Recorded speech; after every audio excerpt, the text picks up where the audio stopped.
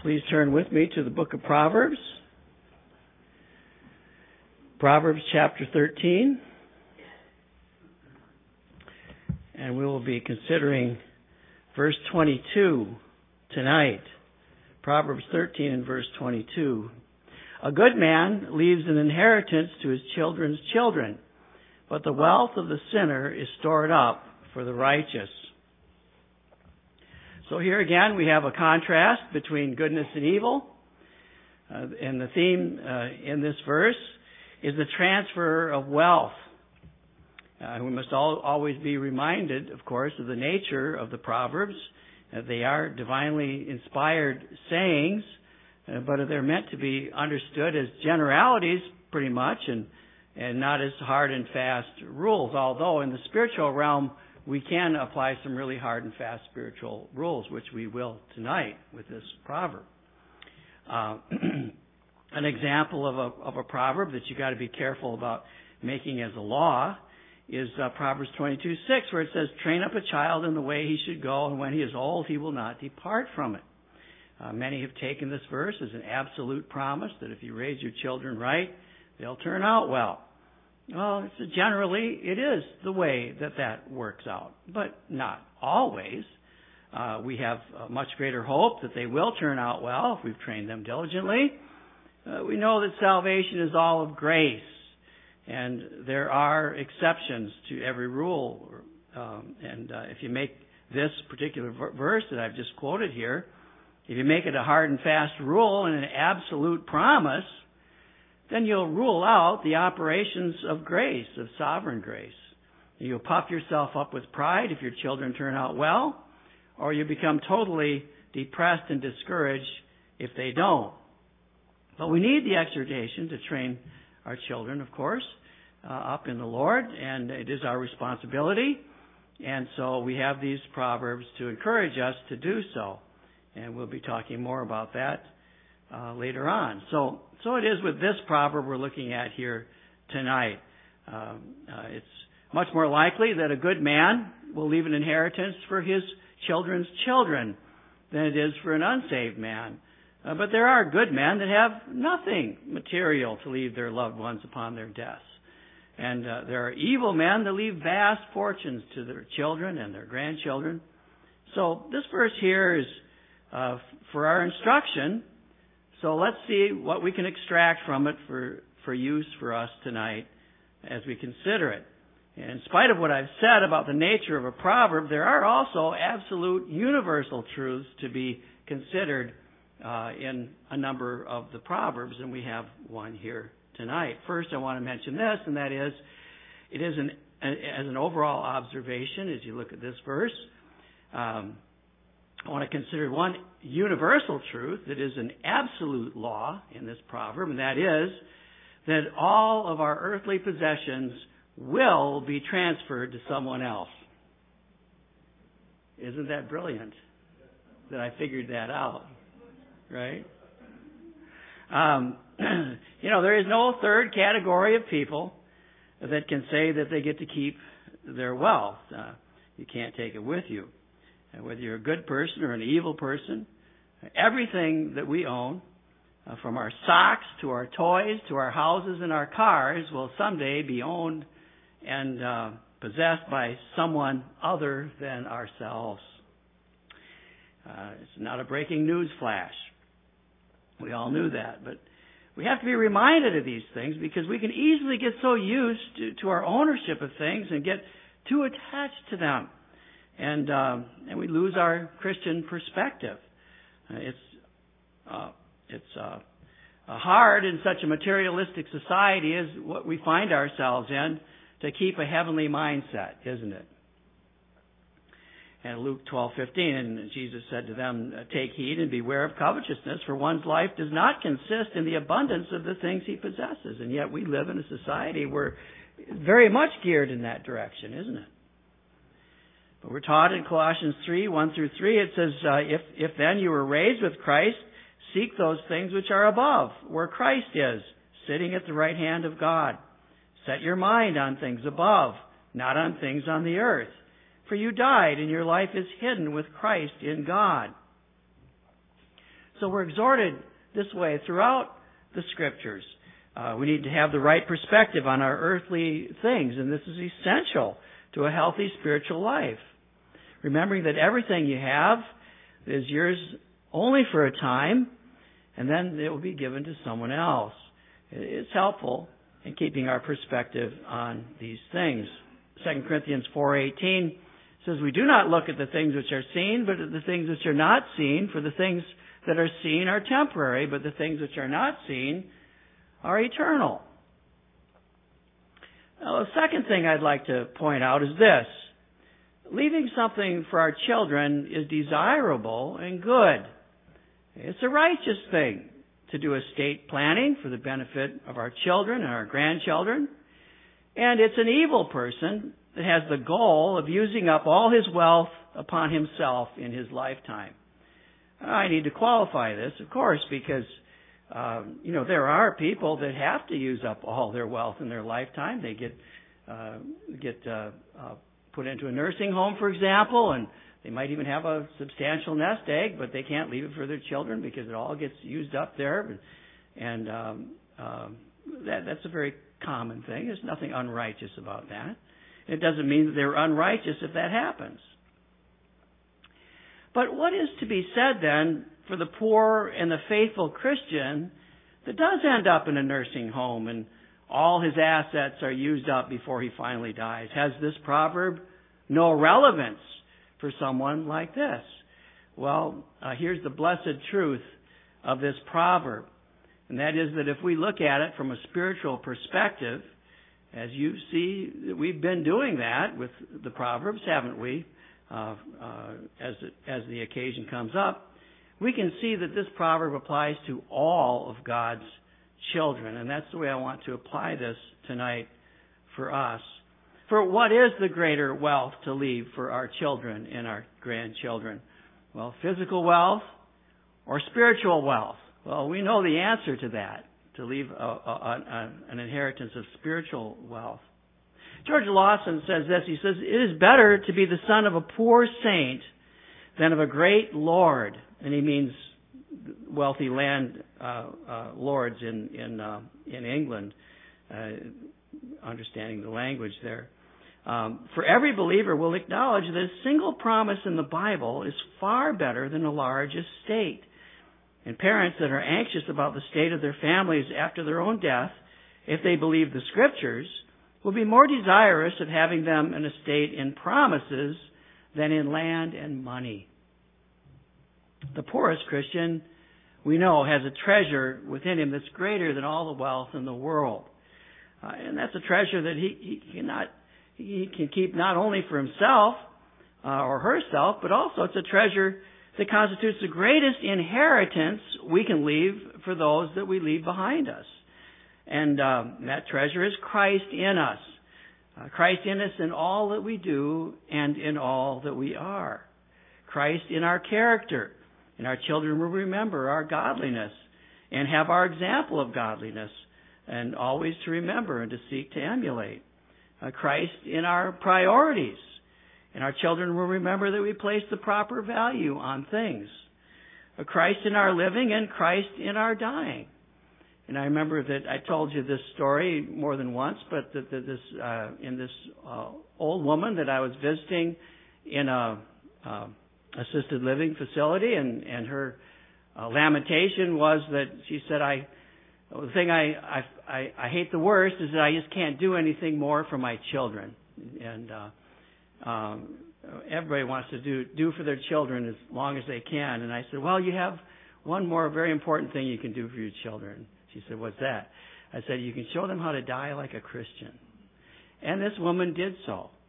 And see, a godly person leaves so much more that's so much more valuable than earthly possessions. A godly person's prayers, for example, for their children are better than all the gold in the world.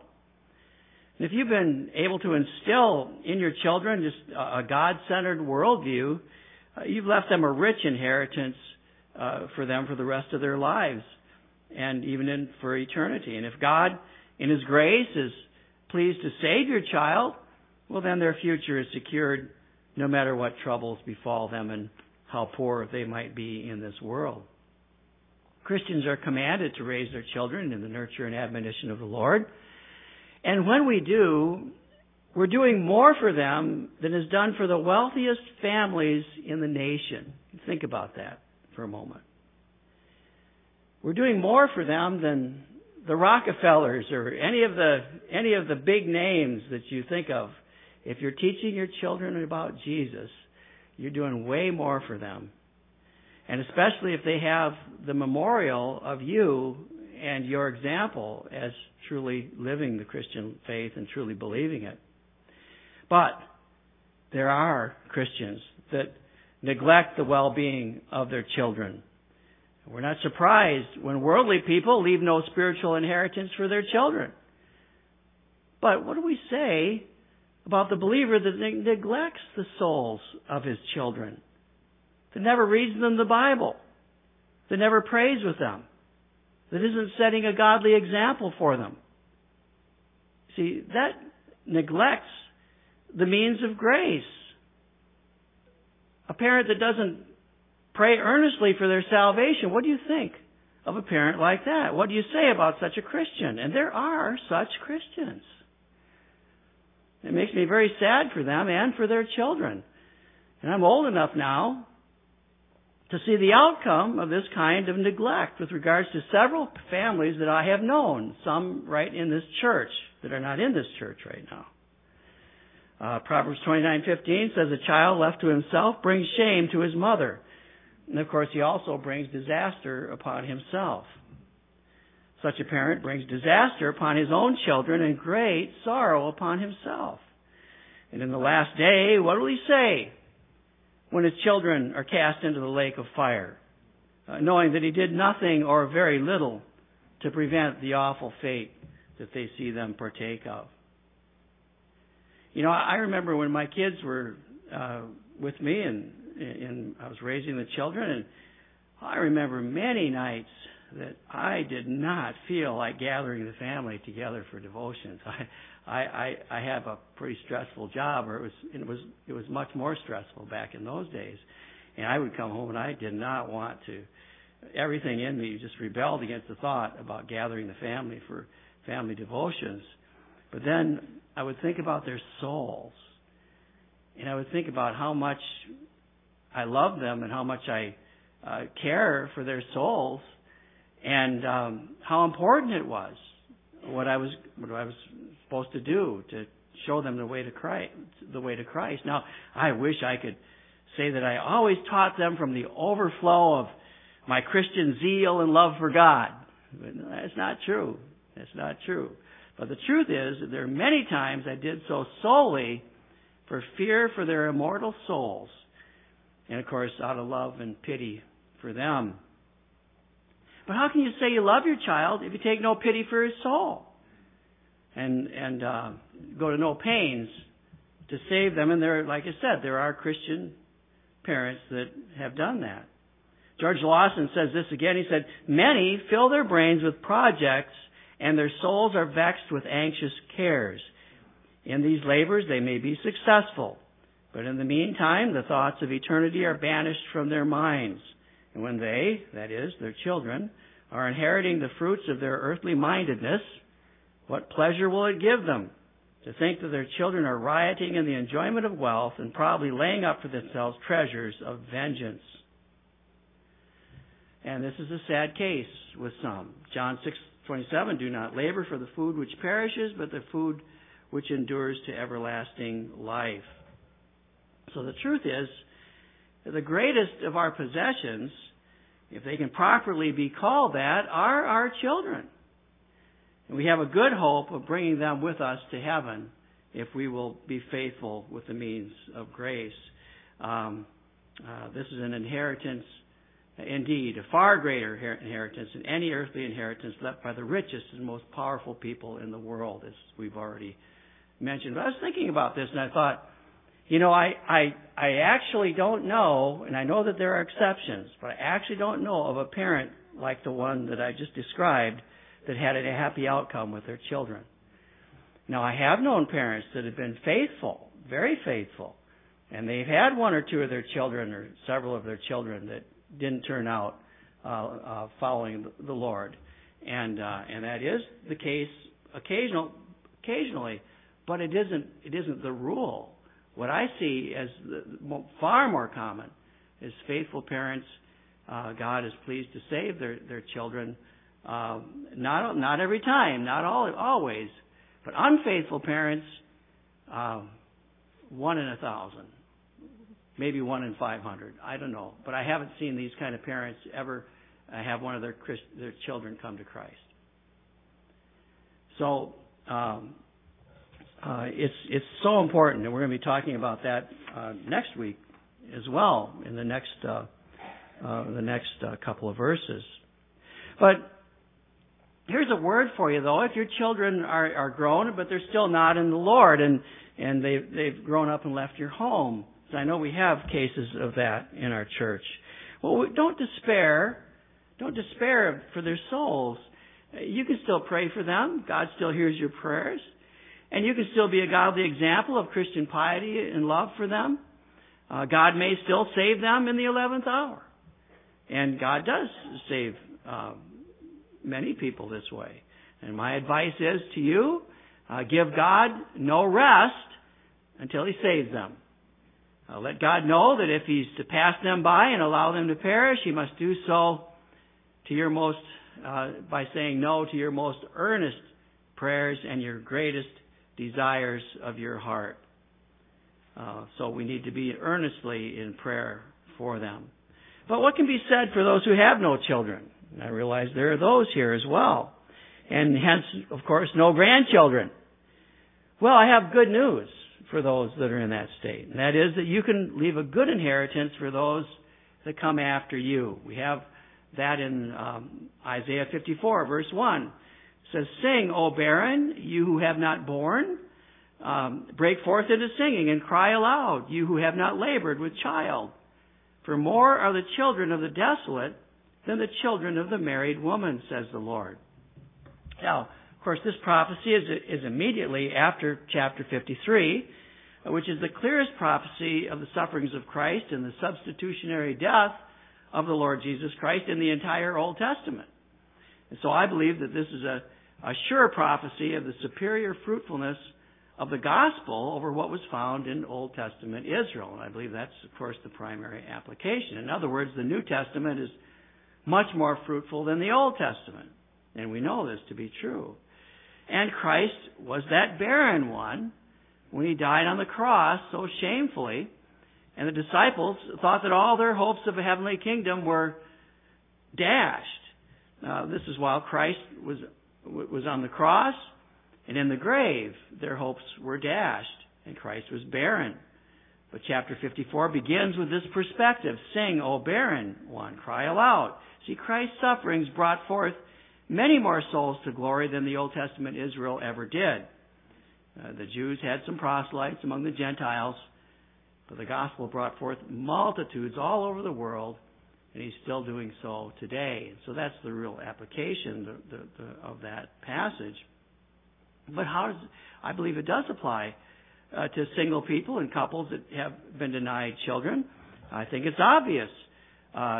Single or childless people might accomplish much more for the Lord than if they were married with children in some cases.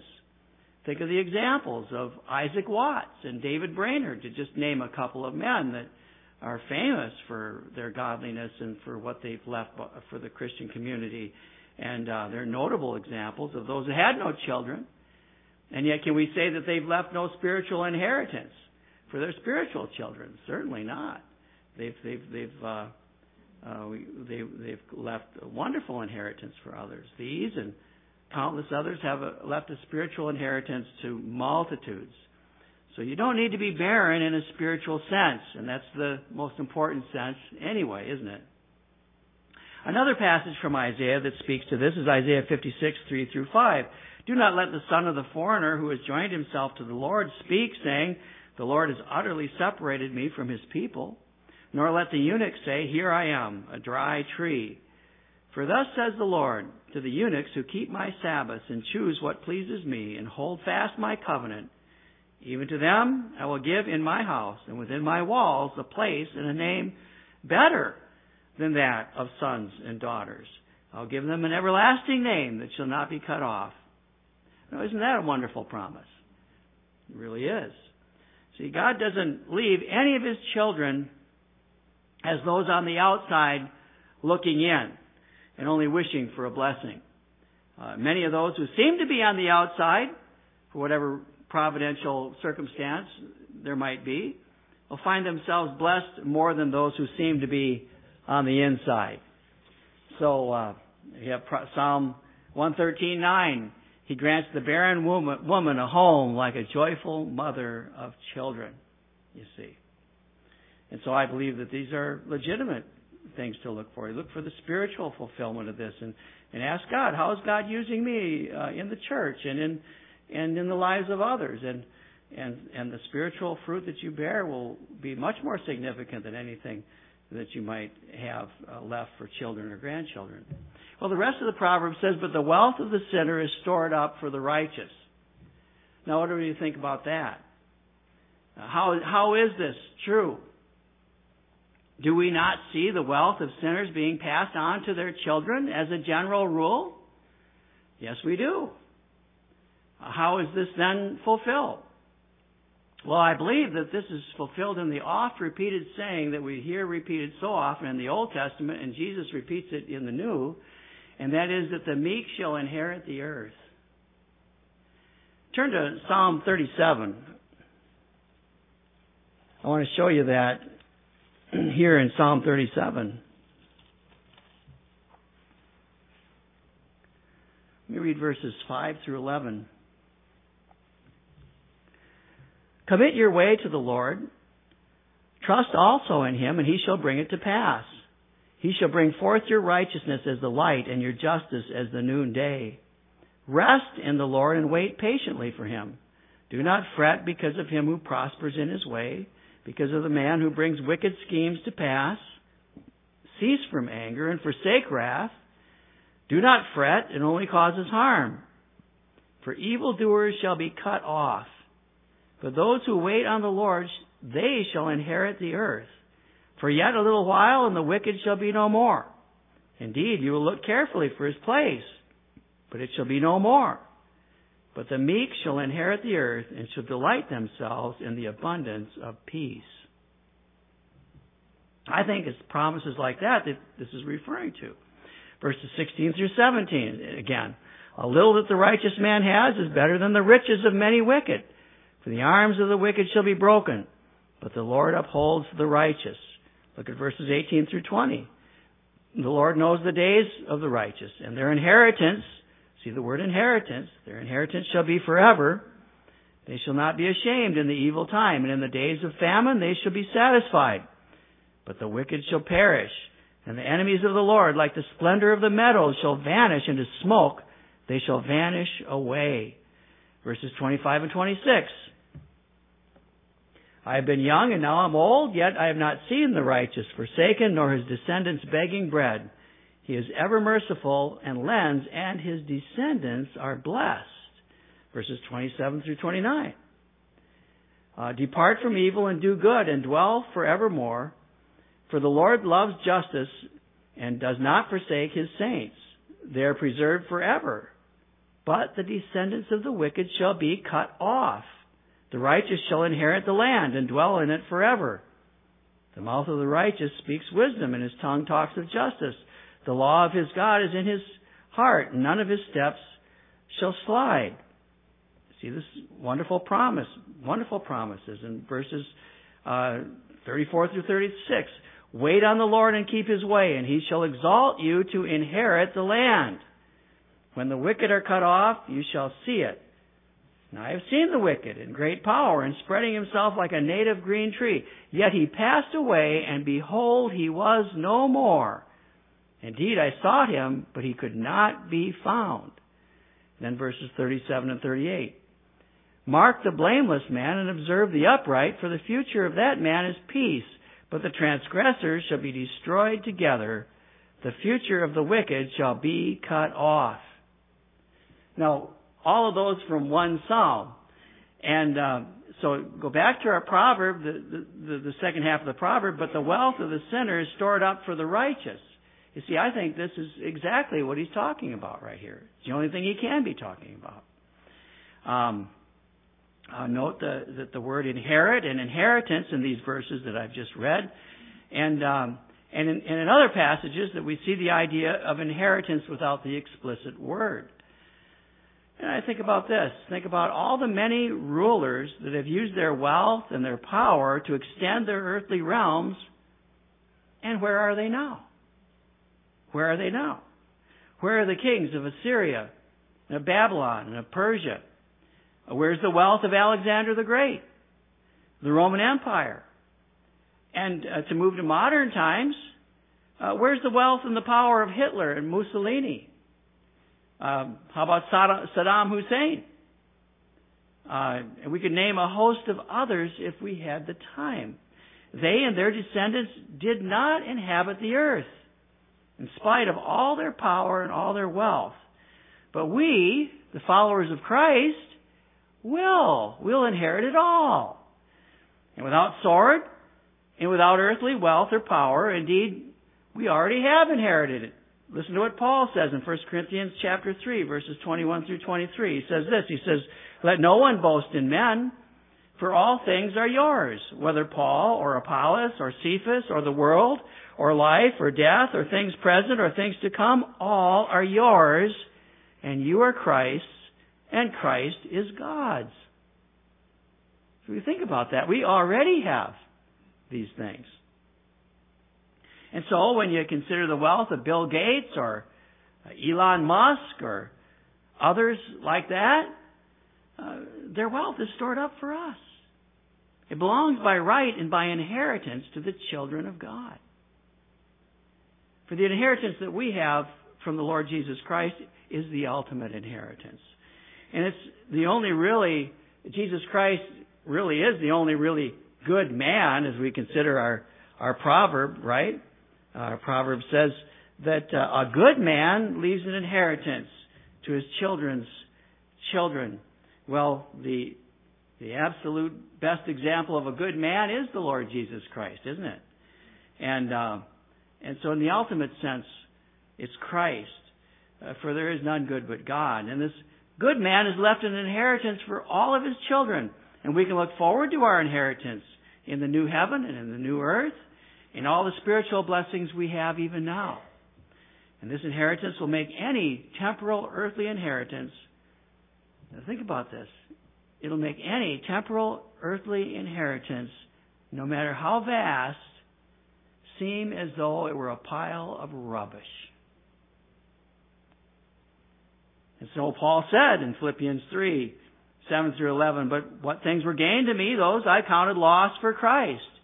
Yet indeed I count all things loss for the excellence of the knowledge of Christ Jesus my Lord, for whom I have suffered the loss of all things, and count them as rubbish, that I may gain Christ, and be found in him, not having my own righteousness, which is from the law, but that which is through faith in Christ, the righteousness which is from God by faith, that I may know him, and the power of his resurrection, and the fellowship of his sufferings, being conformed to his death, if by any means I may attain to the resurrection from the dead." So, when you think about this inheritance, a good man shall leave an inheritance to his children's children. Jesus Christ has left this wonderful inheritance to his children, and his children's children, and his children's children's children, now for all these many centuries. And we can rejoice in that which he has given us. And we have something to pass on then to the future generations. And I think about these little ones that are elsewhere in the building here today. And I think about the inheritance that is laid up for them too. And that we're going to see salvation amongst many of them. I think we already have. And see God working in them. So what is the inheritance that you're looking for? Where is your mind? Where is your heart? Is it with the inheritance that comes from this good man, the Lord Jesus Christ? Or is it something here in this world that you've tied your hopes to? And everything that we tie our hopes to in this world is going to disappoint us. Because we will have to give it up, everything you have. And you just take a look at it. Go home and look at your things. Look at your car. Look at your house. Look at all the things you have, and you can say, someday there's going to be a possession sale. Someday maybe some kids are going to fight over this particular item. Whatever. Certainly not going to be in my power. Certainly not going to belong to me. And I'm not going to be enjoying it in the life to come. And no, it's all going to be transferred somewhere. But the inheritance that we most want to see for our heirs, and whether they're physical heirs or spiritual heirs, is the inheritance that the Lord Jesus Christ has for them. So if you're not in Christ today, why not? Why not call upon the Lord Jesus Christ and ask Him to save you, and tell Him that you want Him for your Savior, that you're sorry for your sins and you want Him to forgive you for your sins and to come into your life and be your Lord and Savior. And then it doesn't matter how successful you are in this life, you're very successful, and you have this great inheritance. So let's pray.